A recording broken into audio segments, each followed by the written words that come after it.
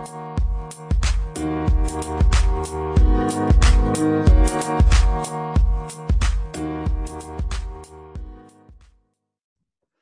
there, this is your Value Through Vulnerability podcast host, Gary Turner.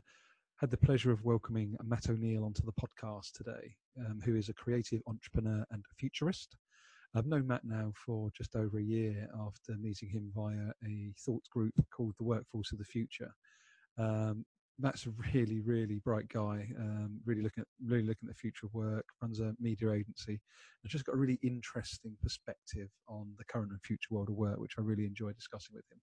So a couple of the sort of things I took away just up front is this battle going on between what we want and what is mainstream. And this really plays into a lot of the challenges we're seeing on not only an organizational basis, but also on a macroeconomic basis. You know, there's an awful lot of fear and a lot of friction between where we're coming from and where we're going to, which of course is heavily enabled by technological change. You know, it's something I feel very positive about personally. I think the rehumanization of ourselves and of work is something that's long overdue, but naturally that does challenge the current power base as it currently sits. One of the other things I took away from that was the fact that we need to be focusing less on skills potentially as we go forward and more specifically on the problems that society has.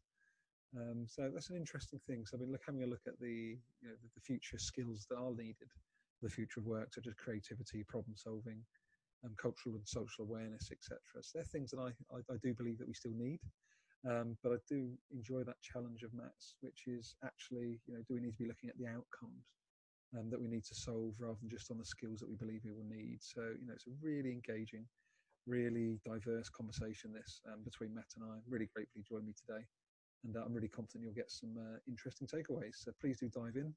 Really grateful if you can offer some feedback to Matt and or myself, and hope you enjoy the chat.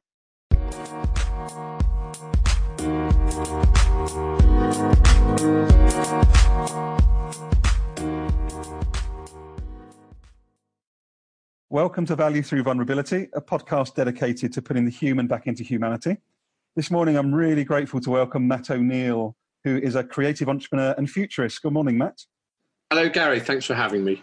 No problem. How are you? Are you well? Yeah, I'm just on the tail end of a cold at the moment, so my voice probably isn't quite as dynamic as it would be normally, but now I'm actually accentuating that dynamicism to compensate. So anyway, yeah, pretty much good, like 95% at health. Good to hear. So just for those listeners that may not know you, Matt, would you mind just giving a couple of minutes introduction as to, what is creative entrepreneurship and futurism meaning to Matt O'Neill? Wow, God. 2 minutes, is that? So I've got to wax lyrical for 2 minutes then, have I? Or maybe 5 minutes. I might as well just make the whole thing for an hour long, a pure monologue. No, so very simply, I mean, creative entrepreneur, I suppose, encapsulates what I spent the majority of my professional life doing, whether that's been involved in running a creative agency. I suppose up until about 2007, I was involved with a little creative agency doing sort of lots of things connected with events. We then sold that business to a Swedish group called Cordovan. I left that in 2009, set up ModComms. And I suppose my whole kind of raison d'etre was, how do we sort of innovate in our marketing communications? Because, there's so much marketing communications that to me is just sort of noise and static. How do you sort of elevate that to the point that people want to engage with it? So I still continue to do that, actually. That's probably about sort of 30-40% of what I do, working with a great team of freelancers around the world to deliver all sorts of different projects. But then around 2016, I just became really interested in this idea of futurism.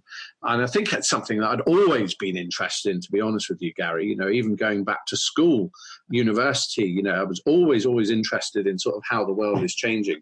And then I decided to join the London Futurist meetup, which was hosted by David Wood. I went along to a session at Bloomberg, where it was hosted. It was all about artificial intelligence. And I just had that feeling, we were in the audience and there were a few things going on. The first one was it was taking every bit of my intelligence just to keep up with the content that was being discussed. And I was absolutely clawing, going, what are they talking about? And I really, really enjoyed that sensation of being the dimmest person in the room. It was just brilliant.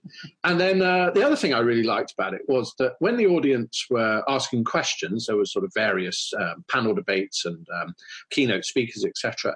It wasn't infused with any arrogance. It was just people. There was no ego. I didn't get that feeling. People just wanted to learn from each other. And I thought, this is a community I want to be a part of. About a month later, I started looking around whether I could do courses, met up again with David Wood, who was running the London Futurist meetup, and he gave me some books to read, and brilliant books because they were really fundamental. They were looking at the history of ideas and innovation, going back thousands of years, and that was a really good grounding. Then did the course in Copenhagen with Future Navigator, which was a futures agency, incidentally, all women. I think it was 5 women and 1 guy. And the 1 guy was the most junior part of the organization. And that sort of set me in motion, let's say. So probably finished that around January of would that have been January 2017?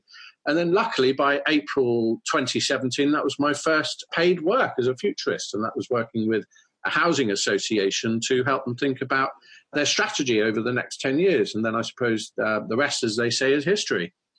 That's a really, really fascinating mix between the sort of marketing communications part and the futurism. Do you find there's a quite natural link, or is it a link that you've designed, Matt, would you say? I suppose, it always depends on our worldview, doesn't it, Gary? It depends how we look at it. But I think because in my sort of creative business life, I was always striving to move to the future. I mean, a case in point would have been in 2005 when people were barely talking about the use of social media in business. We were trying to implement event blogs to support our clients' events so that we could widen the reach beyond those who were simply attending the face-to-face event. And that was quite a good business from about 2005 to about 2010 or so.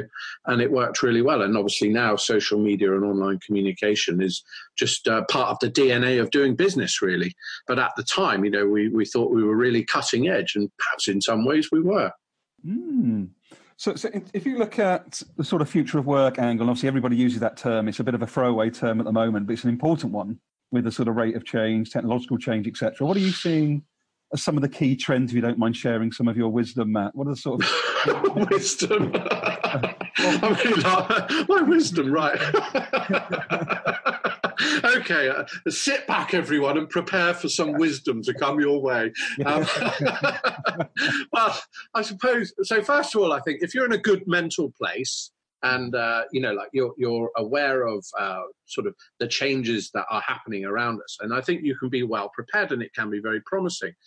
But I think there's a bit of a battle at the moment going on between the sort of organisations that we want and what's still kind of mainstream. So I like to refer to, in the corporate space, I sort of look at the traditional PLCs. I call them the A-class corporations. And what do I mean by that? Well, I mean that, where the directors of those corporations, their primary responsibility is to deliver shareholder value. And usually that translates into financial results. But I think that there's a conflict going on, because if you look at if you were to look, for example, towards Deloitte Millennial Survey, I hate the word millennial, that it lumps everyone together, but it's helpful to make my point. What we're seeing, I think, is that the values that are coming in from the younger people, Gen Y, Gen Z, or by the way, Gen A is the hot thing at the moment, those who are currently 8 to 18 years old. But if we look at just those millennials, who I think it's important, by the way, to recognize, because, of course, by 2025, those people will be occupying the positions of senior leadership in our organizations across the world. We see things like, for example, 86%, I think, in the last survey I read in 2017, 86% were looking for a strong sense of purpose in their work. There was also some interesting stats around people feeling a personal responsibility towards their impact on ethical behavior of the organization. So I think that, the traditional model where we're seeing sort of, the shareholder is king versus, the shifting attitudes of the younger people coming through who will be managing those organizations, it just seems inevitable to me that there will be some conflict. But step forward, the reason why I mentioned A-class corporations is, of course, we're now seeing the emergence of so-called B corporations, B Corp since 2010, which are set up from the position of saying, well, yes, our shareholders are a key stakeholder, but they're not the only stakeholder. Perhaps we have social causes, or we have environmental causes, or perhaps we feel a responsibility to our customers, to our staff, to our suppliers, whoever it might be. So I think that the world's in a really interesting state at the moment. I think also in terms of sort of what we as people might want to think about, when you and I, for example, were discussing the recent Future of Jobs report that has come out both in 2016 and 2018. The 2018 version, I think, is only released late last week, so I'm still working my way through it. But the broad sort of trend in terms of skills at the moment as faces us in the future of work is, yes, we need that hardcore technical expertise and problem solving, no doubt about it. And what do I mean by that? Well, that means everything from those people who are writing the algorithms that are powering the modern world through to plumbers. It's all, to me, complex problem solving.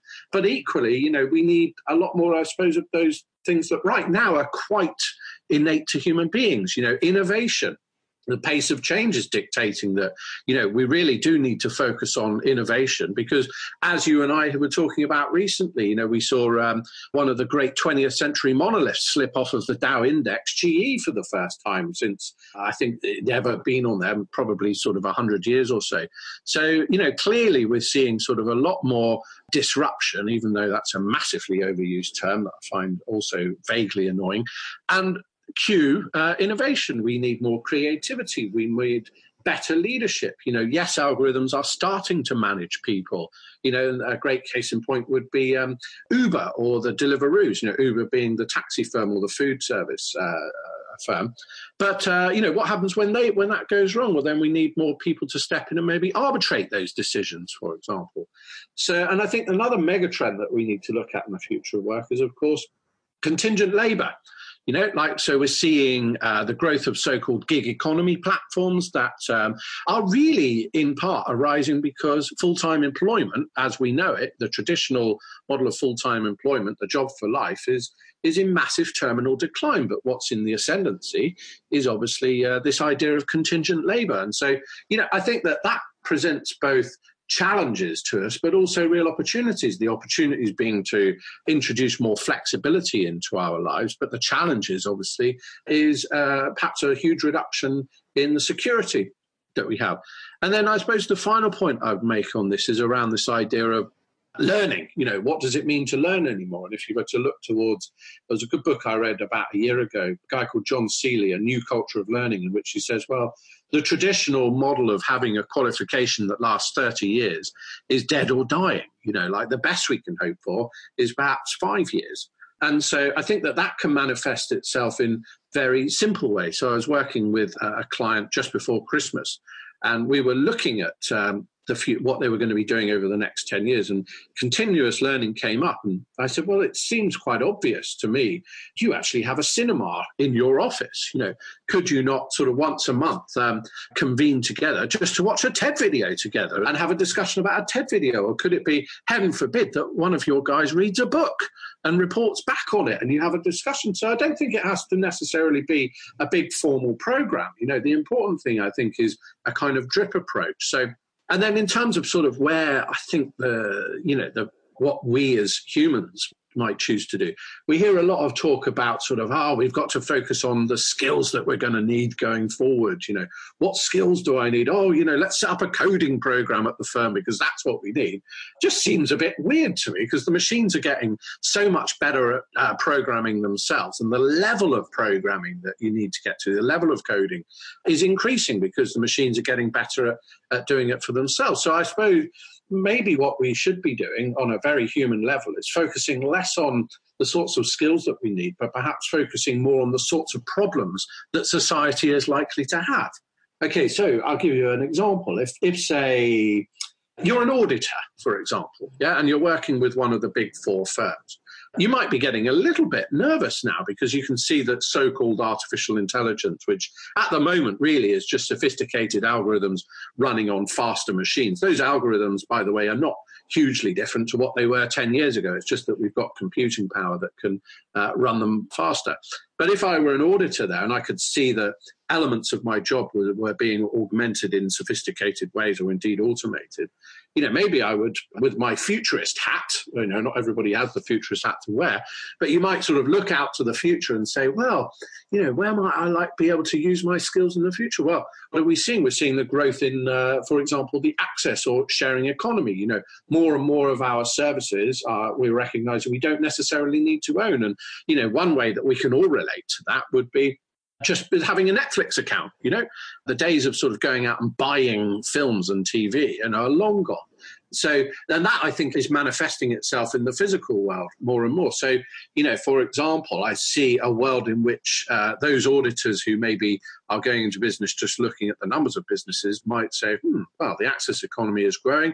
So therefore, maybe I could have a job as a shareability auditor in which, in 5 years, I'm going into the homes and businesses of people and I'm helping them to work out how they can extract greater value out of the physical assets that they own. So, I look, for example, into someone's house. Oh, how often do you use that lawnmower, sir or madam? Oh, really? Once a week? Is that it? Well, in that case, then would you like to put it up onto Street Bank, for example, where your neighbours might wish to rent it? Or might wish to pay you a few pounds, or that could apply even to a bread maker. When was the last time you used your bread maker, Gary, if you've got one? So I think that the world of work is really interesting, but, we do need to have a certain amount of, I think, foresight to be able to see sort of where the opportunities lie. Cool. I've got about 1 million questions, Matt. I think we might need about 14 podcasts. I think the thing that's really striking from what you've just described to me is just like, and you see it in that job report you mentioned as well for the World Economic Forum, it's just, I'm excited personally because I really feel we're moving to a really distinctly human world of work as we go forward. Because you say the machines are going to do most of the, automated processing, etc. So, the ability to communicate, to be empathetic, to build relationships, to build rapport, to be creative, those things are truly going to be USPs, I think, in the future. Is that something do you see it that way? Do you see it a bit differently? It's a good point. I mean, I wonder whether they'll be USPs or whether they'll just be necessary. I've sort of painted quite an optimistic view, and, these automation technologies, if again, referring back to that Future of Jobs report, one of the areas of compound decline in the 2018 report is around sort of things like manual dexterity, and so, obviously there's a lot of people who are doing manual work at the moment. My question there would be, well, can those skills be transferred into other areas, for example? So yeah, you might be, I don't know, bashing panels on a car. Maybe that's something that robots can do better. But, if you were to escalate those skills up the value chain, perhaps you could get into something that is more about craft, because incidentally, it seems obvious to me that yes, there will be more robots, not as many robots as we are led to believe. You only have to look at the statistics from the International Federation of Robotics to see that. But as they do start to do more of our work, then perhaps things like crafts become important.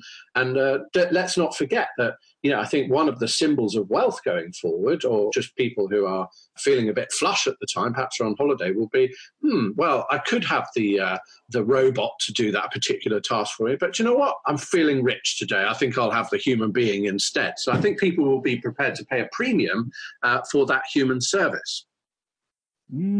That's a really, really interesting insight. And I think part of the reason for this podcast, as you know, is around inclusion as well. And I think, I don't know what your thoughts are here, Matt, but I've got a feeling as well, we've got this really, the gulf between rich and poor. Yeah, it's been getting bigger and wider for many, many years. And there's talk about universal basic income.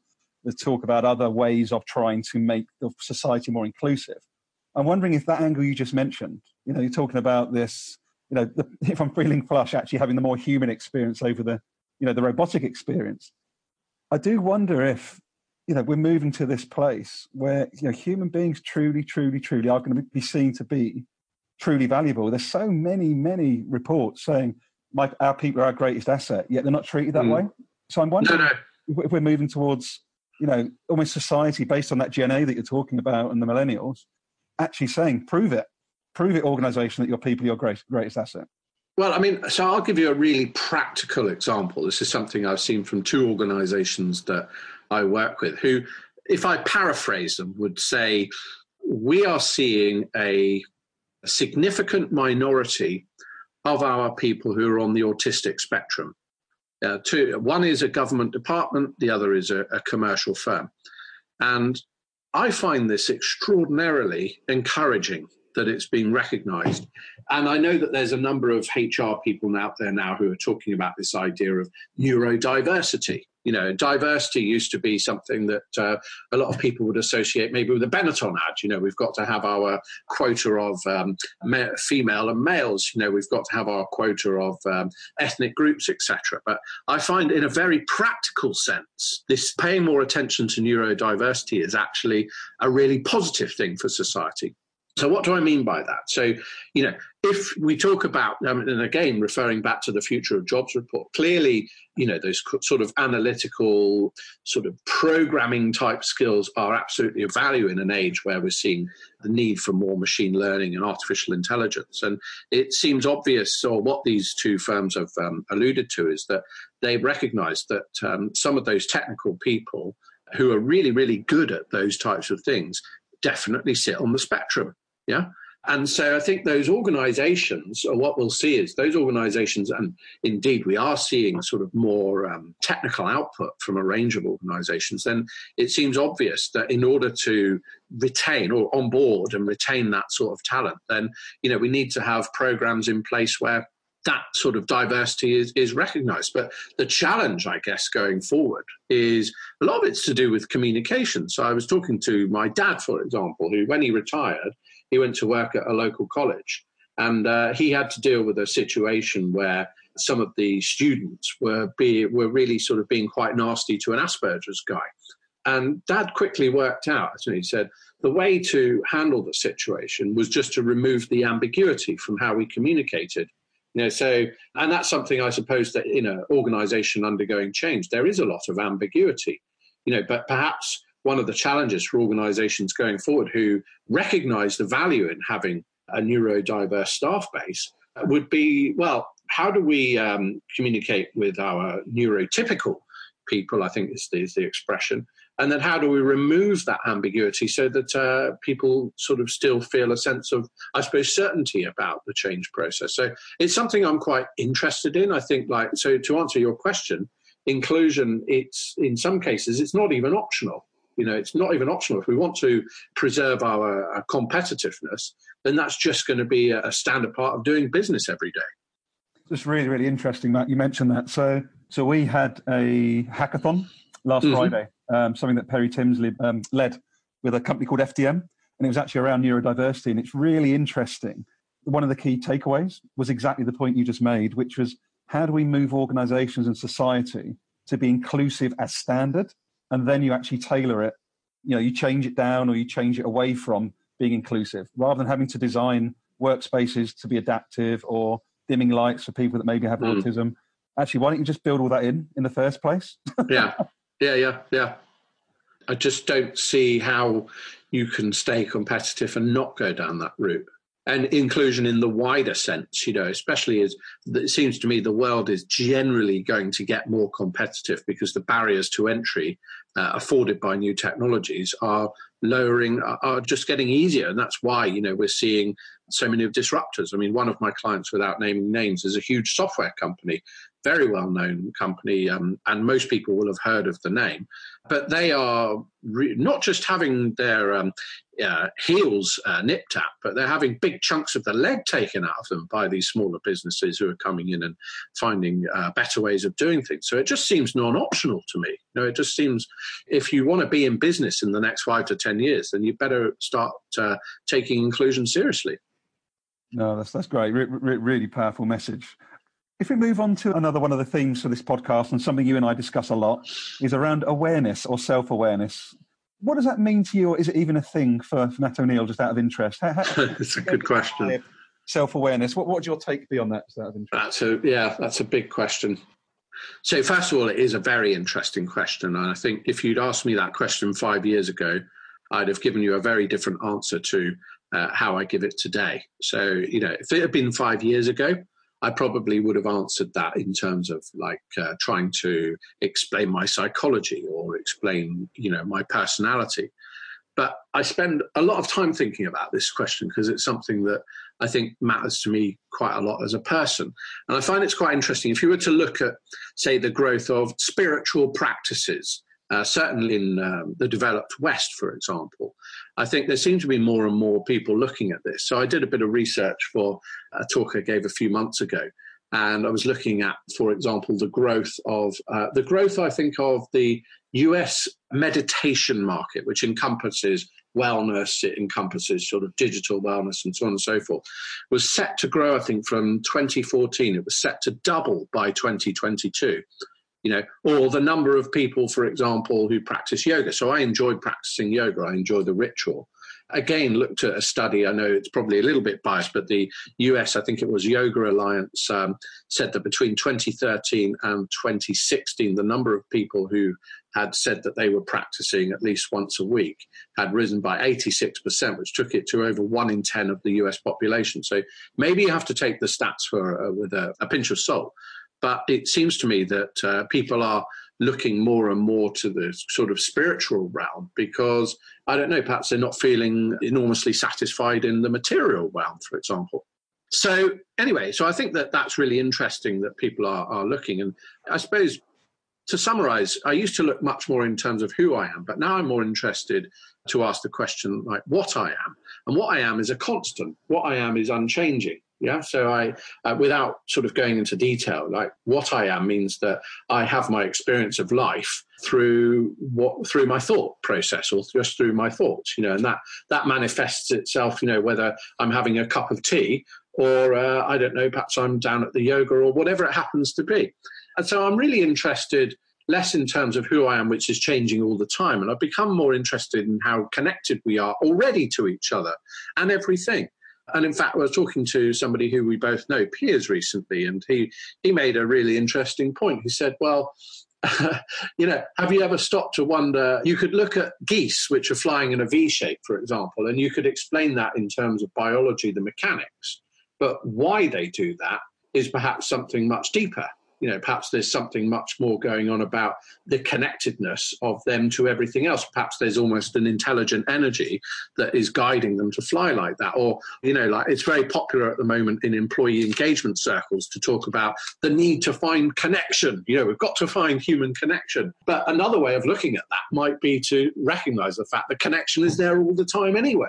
And it's just that if you're aware of that connection, perhaps it unfolds more easily for you. So another great example of that would be, I don't know, next time you're on a train or on the underground or something, if the desire comes to you to smile at a stranger and the stranger smiles back at you, what's happening? Is it that you found the connection, or is it just a sort of a temporary drop in that sort of egoic thinking that make us believe that we're completely separate from everything to reveal what was there all the time? That's perhaps one of the reasons I quite like yoga, for example. I recognize that it's a ritual and I recognize it's not changing anything, but what it is doing is just reminding me each time and giving my body a workout, but reminding me of the connection to everything around me. So there's probably not your sort of typical answer, but that's what I'm most interested in at the moment is, more what I am and how I'm connected to everything rather than just sort of that narrative of understanding myself through psychology. That's really powerful. A big shout out to Piers Thurston because just for anyone that's listening, so Matt actually introduced me to Piers and I went on to the Quality of Mind retreat and it's been genuinely life-changing for me. I've spoke about this on other podcasts. But Matt, just to share one of my stories that I've as a realisation in the last couple of months since the workshop has been, so I had my mental health challenge, as you know, I had a burnout a couple of years ago. And going through this 3-day retreat with Piers, again, back to that point about awareness versus quality of mind, etc. It is so clear to me now that me going bang 2 years ago was excessively layered thought over a period of time. And then I went bang. Because when I look back and reflect on what I was telling myself at that time, it was that person doesn't like me. I'm not going to progress because that person's the boss. I was looking outside of myself and creating a load of stuff in my head. And then I told myself a load of untruths. And then I went bang after about 6 months. And it's the most beautiful clarity to know now that actually I did it to myself. It sounds weird to say, but to know actually that actually I don't need to do that to myself anymore. And I just feel so accepting of what I am now. Yeah. It's really, really powerful. It's really absolutely, really powerful. Yeah, most definitely. Yeah, so I thank you for that introduction. So I guess I'm still in between sort of, I still see value because not everybody's where you're at and where we're at in terms of looking at what you are as well as sort of who we are. So I think there's still a journey to sort of, it's helpful still to show people. Absolutely, yeah. I mean, to try and force it down people's throats, I think is completely arrogant. I think it's a very personal thing. And, also we're living in the day-to-day reality, so do you really want to spend your time, especially when you're working, I don't know, in your everyday work life, talking about what I am and constantly looking out of the window and say, isn't it amazing how all those daffodils all came up on the same day? Most people might not relate to that. So, it is important to, I think, sort of relate it back to just, the circumstances that we find ourselves in. Yeah, no, interesting. Do you want us to talk a little bit about any other work that you're doing at the moment? Because I know that you've mentioned in the past around sort of some events you might be looking at in the future around, I think, was it a futures event or something you've been sort of thinking about? Was there some other ideas you may have as to how to bring sort of to life? If we bring it back to, the future of work for a moment. So I think what's quite interesting is to think about how do we give our organizations a voice, both now and in the future? How do we sort of enable people to articulate, those great ideas that so many of them will have, especially those people who are working at the rock face, who are seeing the reality of the business? How do we get those to the fore? And so it seems to me what we've got going on is there's a lot of transparency in the external world, isn't there? If you go, maybe you're going on holiday or you're going abroad or whatever, maybe you think, oh, maybe I'll just have a look at this hotel or restaurant on TripAdvisor, for example, and other review sites, or even maybe Twitter might be a place that you would go, especially when you want to see whether people are being positive or negative about something. And I suppose what I'm interested in is, why are organizations different? Or why do they think that they are different or can be different? At the moment, those lines of communication tend to be a bit more locked down. But, if you look at the traditional approach to finding out, I don't know, how people feel, then I suppose the classic would be the annual employment engagement survey, right? But what is it? It's a snapshot in time. It's not actually sort of telling you how a person feels, because as we discussed earlier, how a person is changing in the moment. So, that survey might come out one day and they've had a particularly awful week or day or month or whatever it happens to be. And all they can focus on is the negative points. But it could be that the prior 11 months or the prior days or the prior week were amongst the best in their life. So I think that idea of doing the annual employment survey just doesn't seem to me to be in keeping with sort of how we are in our kind of newsfeed world, for example. So, and perhaps that's in part why we're seeing the growth of so-called working out loud practices, emerging more. And I think in many ways those borrow from the principles of the external world, so people's authority, for example, is a lot gained from how transparent they are, and their credibility rises alongside that. So you only have to look towards, I don't know, the so-called influencer world outside. But we're now seeing sort of practitioners like John Stepper, the ex-MD of Deutsche Bank, who's built an entire consultancy practice out of traveling around the world to show people how they can use online tools to be more transparent in their decision-making. So I suppose in a small way, what I try to do with clients, and you alluded to the Futures event, something I'd be really keen to grow, is going into the organization, working not just with the management team, but also the entire business to think about how the world is changing and how you can apply that to the business. So going back to the old events days when we would use sort of blogs, for example, what can we do using online communication that, if we take an event as a case in point, before people arrive at the event, they've got some idea about what they're actually there to do. They've got some idea about the sorts of topics that are there to be discussed. And then during the event, can we expand the reach of that event? So it's not just an elite group of senior managers that are having workshops, but it's maybe through webcasts or through live blogs or, whatever it happens to be. The technology to me is almost unimportant. It's the principles that underpin it that are important. We expand that reach and we invite feedback and contribution from across the entire organization. Yeah. But of course, I think one of the things is that often you and I will have spent lots of time in sort of like these quite pointless workshops where there's lots of discussion, but people know that when they leave that workshop, nothing ever really gets taken forward and people go back to their day job. And again, I think that's where we can use these online tools, say after that physical event. So let's say that, Gary, you have come up with an absolutely game-changing idea that maybe actually isn't enormously difficult to implement, but it does require a slight departure from your day job. Well, when we were really doing this as a business, but not with, it was more purely about the client's agenda, like the new strategy or what have you. One of the things we would do is lavish praise on people during workshops through the online platform. So, Gary, that was a stunning idea that you had. Get a picture, get a quote up on the live blog, etc. But what the difference being is that when you leave that, you'd probably have one of our journalistic team on the phone to you a couple of weeks later. Gary, that thing that you said that you were going to do during the event, how's it going? Yeah. And and because you want to be seen in a positive light by your peers, of course, then that it's not because you're being beaten with a stick, but there's that carrot, I think, going on there. So being held accountable for the things that you say is also a strong way, I think, of getting change implemented as well, because you're now sort of completely accountable. So, I'd really love to do more of the Futures event, helping organizations to think about how their future is impacted and how they can prepare and plan and predict a positive future, rather than just, in the case of GE, just falling off of the Dow index because perhaps you take do you know what? I'm not even going to try and guess why they've fallen off the Dow index, but the fact is that they have. So something hasn't worked for them. I think that that's really important now, is to involve, going back to inclusion, how do we involve a far wider group of people who I think will come up with, it just seems inevitable, they're going to come up with better quality solutions. No, I totally buy into that, man. I'm really looking forward to seeing, your events develop, because I think the inclusion is one part, but I think back to what you mentioned about those at the coalface. I've seen it for the last 20 years. Those that have the information to drive change, to make the biggest innovations, creativity, adaptions, just aren't being heard all too often, whether it's due to fear at the top, again, ego, etc. So it's a really interesting time for something like this event, I think, to come to life. So really looking forward to seeing how that progresses. Yeah, well, hopefully, yeah. I suppose it comes down to all things, though, isn't it? It's you have to decide where you want to put your energy. So, I've got my sort of day job of stuff, which I thoroughly enjoy.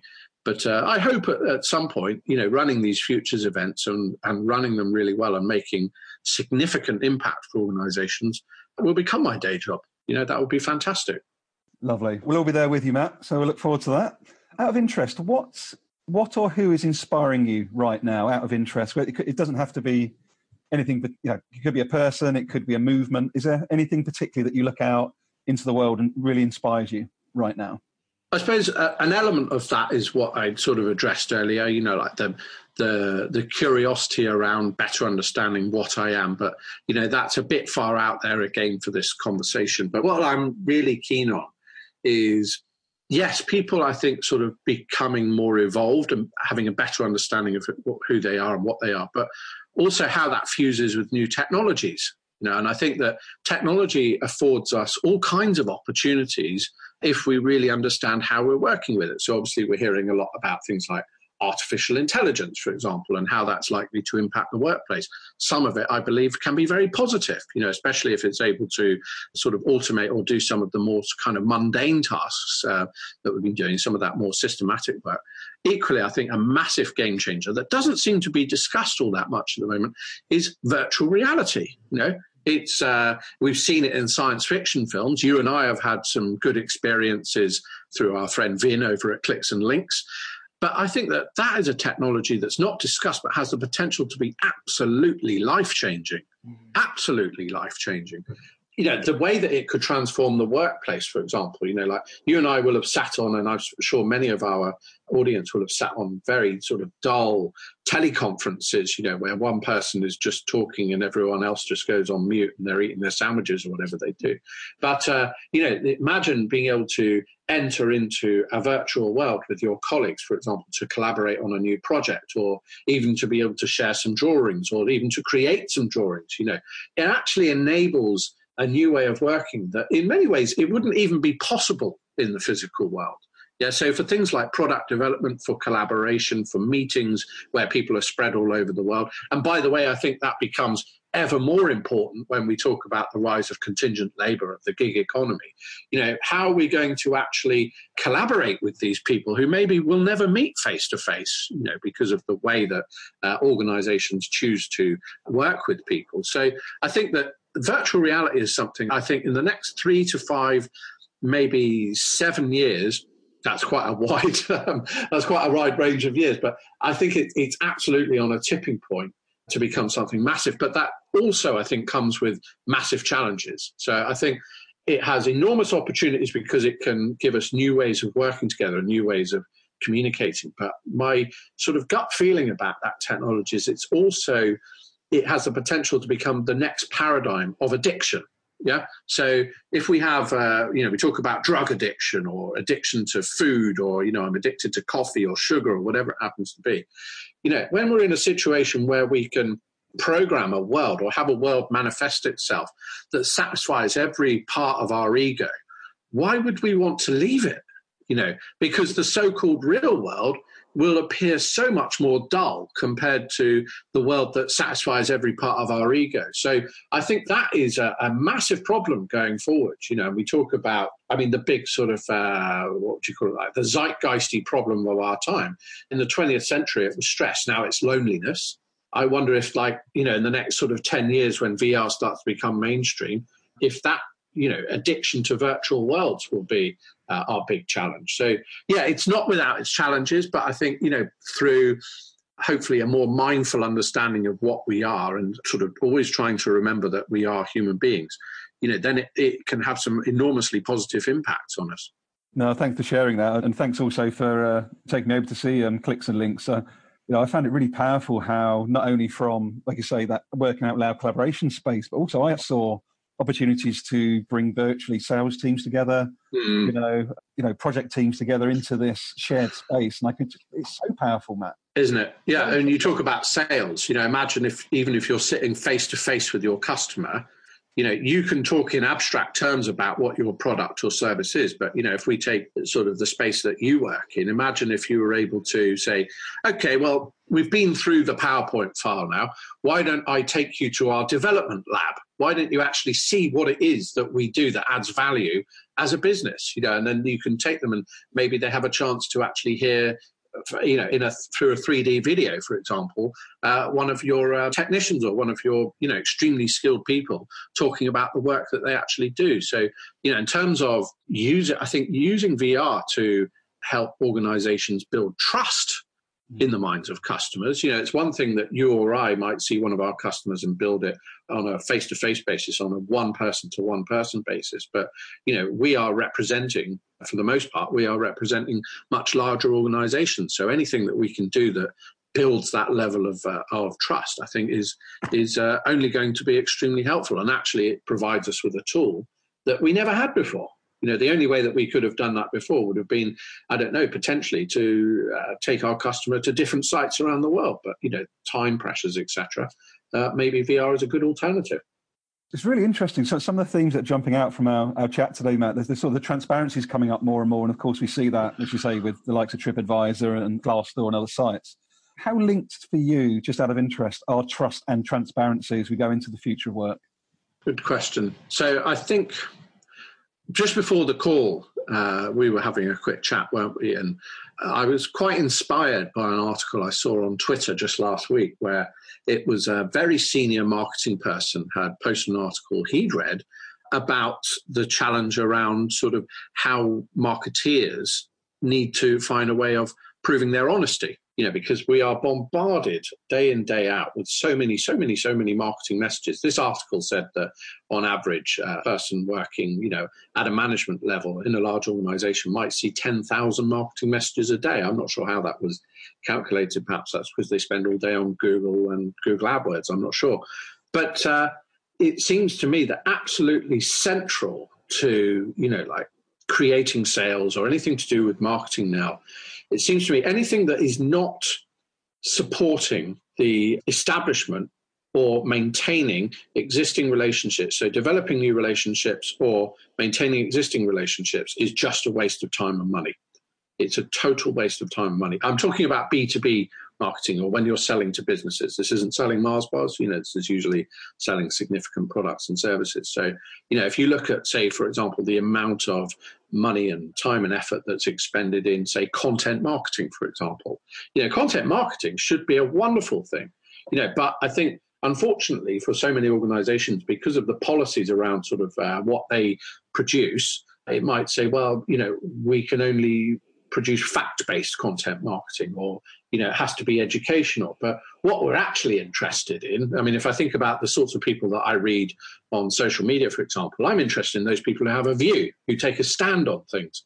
And that's what counts, isn't it? And you see the odd organization that sort of does a very kind of lukewarm version of that. But the most interesting ones are the ones where people take a stand. So I think any sort of activity in that marketing or sales space that is not directly about creating good quality relationships or maintaining good quality relationships is a waste of money. And there's something else that's going on there as well. If, say, marketeers, for example, are trying to create those relationships, it also needs then the salespeople to be able to take that opportunity. So if your sales mindset is just about how do I get in front of as many people as possible and start talking about my features and benefits, you're on a complete loser, I think, now. It seems to me much more, the question is, how do I find ways of cementing a relationship that's going to last a long time? And then at the point that that person might need my products and services, I'm going to be a hell of a lot more favored than I would otherwise. Do you know something? I don't know if it's out there already, Matt, but you've sort of created another product for me. So you've got like this, they have like Checker Trade, for example, which is very much a B2C scenario. And we've got Glassdoor, which is for employees looking at new employers. But what will happen when you've got a genuine B2B transparent platform where people are going around going, right, I'm going to work with them because they've got this quotient for trust, this quotient for transparency, this quotient for listening. There could well be something in the future. We've got this massive dashboard where actually people pick and choose who they actually work with based on much more depth of how that organization, almost culture, how's their culture? It could be, yeah. I don't have a direct view on that per se. I think you could be onto something, but ultimately, people do buy from people. So, it's in the B2B space anyway. So, to me, it really just comes down to those, I don't know what it's called, human to human interactions, but it's just about, I suppose, it's just about having trust with someone. And at the point that, let's say, somebody is ready to buy from you, you're going to be absolutely at the front of their mind compared to somebody who all they've done is just sort of ram sales messages down their throat from whatever means possible. It just seems obvious to me. It just seems absolutely obvious. Oh, no. So it really just comes back to very, very basic principles. It really is. And so why is today different, for example, than, say, the 1980s or the 1990s, which I think a lot of organizations are still working in that paradigm? Well, in the 1980s or the 1990s, to a point in the 1990s, if you were a buyer of services, you're working inside a large corporation, you would probably welcome those mail shots because you'd be, oh, that's interesting. I didn't know that product or service exists. Or you would be maybe going out to the trade exhibition because you want to get a sense of what's going on. But what's changed now is that, of course, if I want to find out anything, I can just go online and I can get it in seconds. Or I can look at, what people are saying about a given product and service, online. So, the way in which we on the supply side, I think, need to change is to recognize that fact, and so it's no longer about just here's my product and features and benefits. It's more like what can I do that's going to add value to your life? And, how do I create a relationship that is something ongoing? I think that it's actually very positive. No, I completely share that. And I think, you almost brought it perfectly full circle as we start to wrap up, Matt, which is, we're really getting back to where we started, which is it's all about the genuine human traits. It's almost like the actual human experience. How do we all use that human experience that we all have and the skills that are deeply human to make the biggest impact as we go forward with technology? I think it's such 100%. Yeah. Yeah. And, ideally we take the best out of what technology can offer us. And then, it's not even optional to me, yes, as I mentioned earlier, we still need those sort of complex problem solving, those sort of, to a point, those analytical skills, although I think a lot of the cognitive work in the future will be done by the machine. So it just seems obvious to me that we have to go back to what we are, because the machines are going to be a lot better at the things that they can do well than we can. That's great. Well, look, Matt, how can people find you if people want to reach out to you? What's the best mediums? What, sort of website handle? Well, you can find me on LinkedIn, Matt O'Neill, although there's quite a few of us. I'm on Twitter as @Matt O'Neill, or they're very welcome to email me at matt@futuristmatt.com, but perhaps you could put that in the show notes if people want to connect with me there. Brilliant. No, I'll make sure that all your contact details are in the show notes, Matt. And yeah, last word to yourself. Is there anything else you want to leave us with? All of the day from Matt? Honestly, I genuinely believe this, and maybe this is coming from quite a privileged worldview in many respects, but I think that if you take a little bit of time to look a bit at sort of the sorts of problems that society is likely to have, then you are already leagues ahead of many people in terms of how you can prepare for that future. Because if you're looking at the sorts of problems that society is likely to have, it's going to give you a lot of information about how you can be ready for that. That's really powerful, really powerful. Well, look, thanks very much for sparing the time today, Matt. All right, thanks so much, Gary. Speak to you soon. Cheers now. Cheers.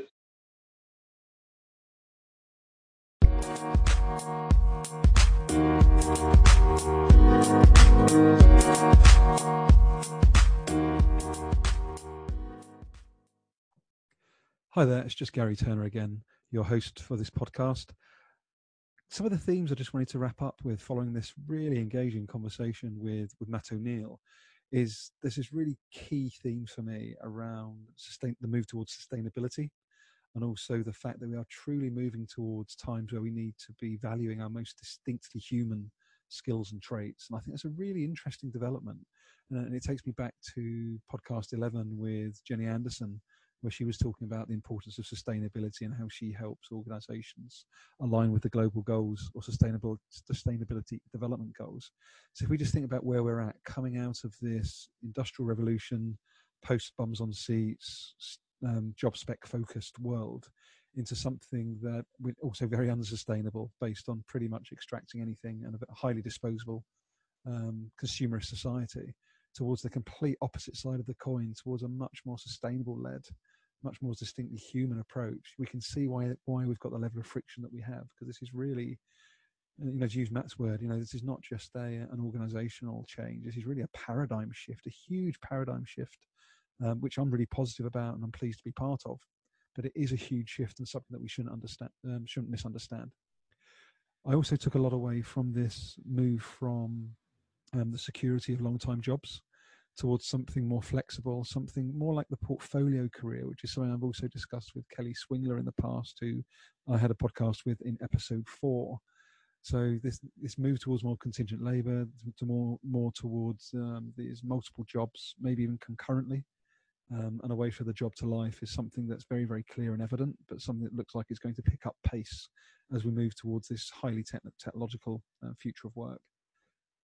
I really enjoyed the chat with Matt regarding his thoughts about neurodiverse staff. And I particularly enjoyed his reference to the fact that organisations, inclusion in some cases will not even be optional.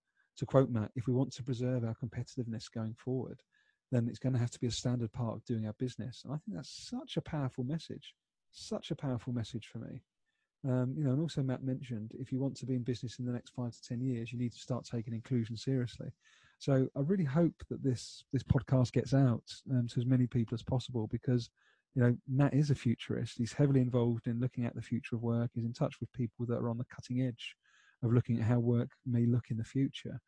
And inclusion isn't just a box tick. It's not just about trying to make sure we meet quotas. There is absolute huge value in breaking down the groupthink, breaking down the patriarchy, ensuring that we have more diverse thinking, that we have more inclusive thinking, that we are innovating and creating in ways that we tap into the latent potential that we all know is sitting on everybody's shoulders, to reference David Marquet from episode 7. So, for me personally, it's a really, really, really exciting time right now. Challenging for many, but I can't help feeling that we are really starting to re-stitch ourselves together as a human race, a singular human race. I really do believe that. And my final reflection here is around the quality of mind retreat that I went on after Matt did with Piers Thurston. I've never, ever seen myself as a spiritual person until the last few months. And there is a very distinct element of spirituality that I now possess and I'm happy to talk about, because once you become aware as to how powerful we can be as individuals when we are connected, when we are inclusive, when we delayer our thoughts, when we stop thinking and worrying about our ego, worrying about our fears, and just start trying to get on with each other and try and collaborate and to try and grow and to try and be sustainable and distinctly human, those two key themes, the world really is our oyster. And I think it's a really, really exciting time. And I look forward to your feedback. If you want to reach out to me directly, my Twitter handle is @GaryTurner0. That's Gary with 2 R's. You can also reach me on LinkedIn. You can contact Matt O'Neill on the relevant details that you can find on the show notes. So I hope you've enjoyed this podcast as much as I have. And please do reach out if you have any questions, challenges, or thoughts. Thank you very much for now, and hope to hear you on the next podcast. Cheers.